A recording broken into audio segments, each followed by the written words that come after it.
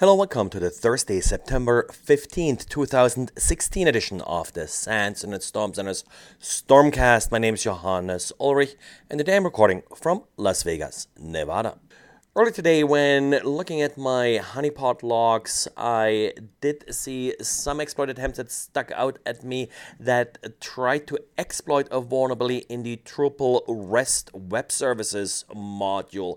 Now, the vulnerability they're trying to exploit was actually released in July, and going back in my logs, I found exploit attempts pretty much as soon as the vulnerability was released. What helps here, of course, is that the vulnerability is trivial to exploit. You just pass PHP code on the URL that will then be executed by the web server. Not sure what the end game is here with these exploit attempts. They're really just trying to check at this point whether or not you're vulnerable. However, many of these exploit attempts, as far as I can tell, came from Drupal servers. So that points to someone building a network, a botnet of vulnerable servers. And it doesn't happen often that there is a cross-site scripting vulnerability in a Google homepage, this time the French Google page or google.fr.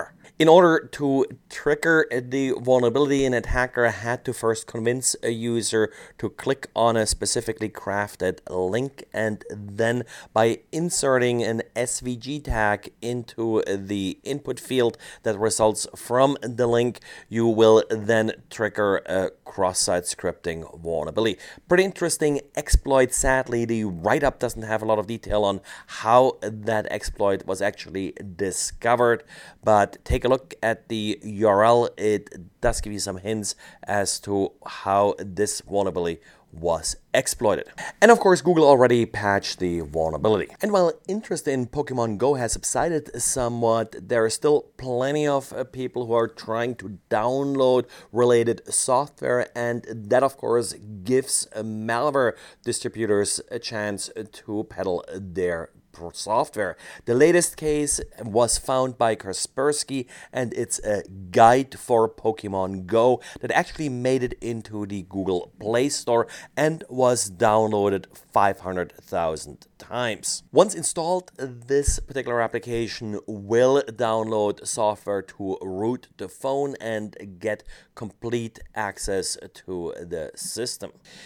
The application that the user downloads is actually really just that generic downloader, so it will just contact a command control server for a URL from which it will then download the actual malware. Now, when Kaspersky ran this malware, it did download the router, but of course that could change at any point. And VMware released updates for its workstation and player products for Windows and Linux. These updates patch a vulnerability that would allow a guest machine to execute arbitrary code on the host. The vulnerability is triggered by the printer interface. So if you installed and enabled the thin print feature in workstation, then you are vulnerable. You can also just disable that feature if you don't need to print from your virtual machine. It's probably safe to disable this. Features like this have caused problems in the past, and there is a chance that there are additional vulnerabilities associated with this feature. And yesterday I spent a lot of time in the podcast discussing the Microsoft patches.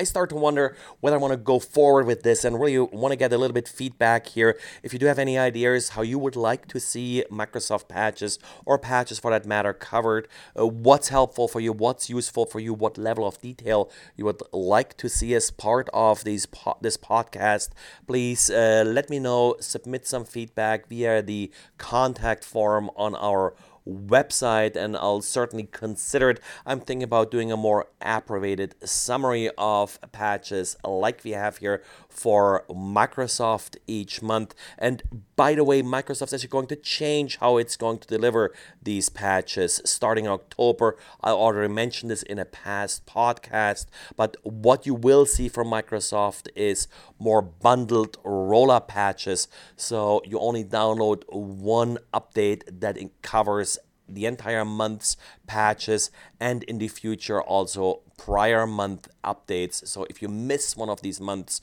you are still covered by the next month's patch. Well, that's it for today. So thanks again for listening, and talk to you again tomorrow. Bye.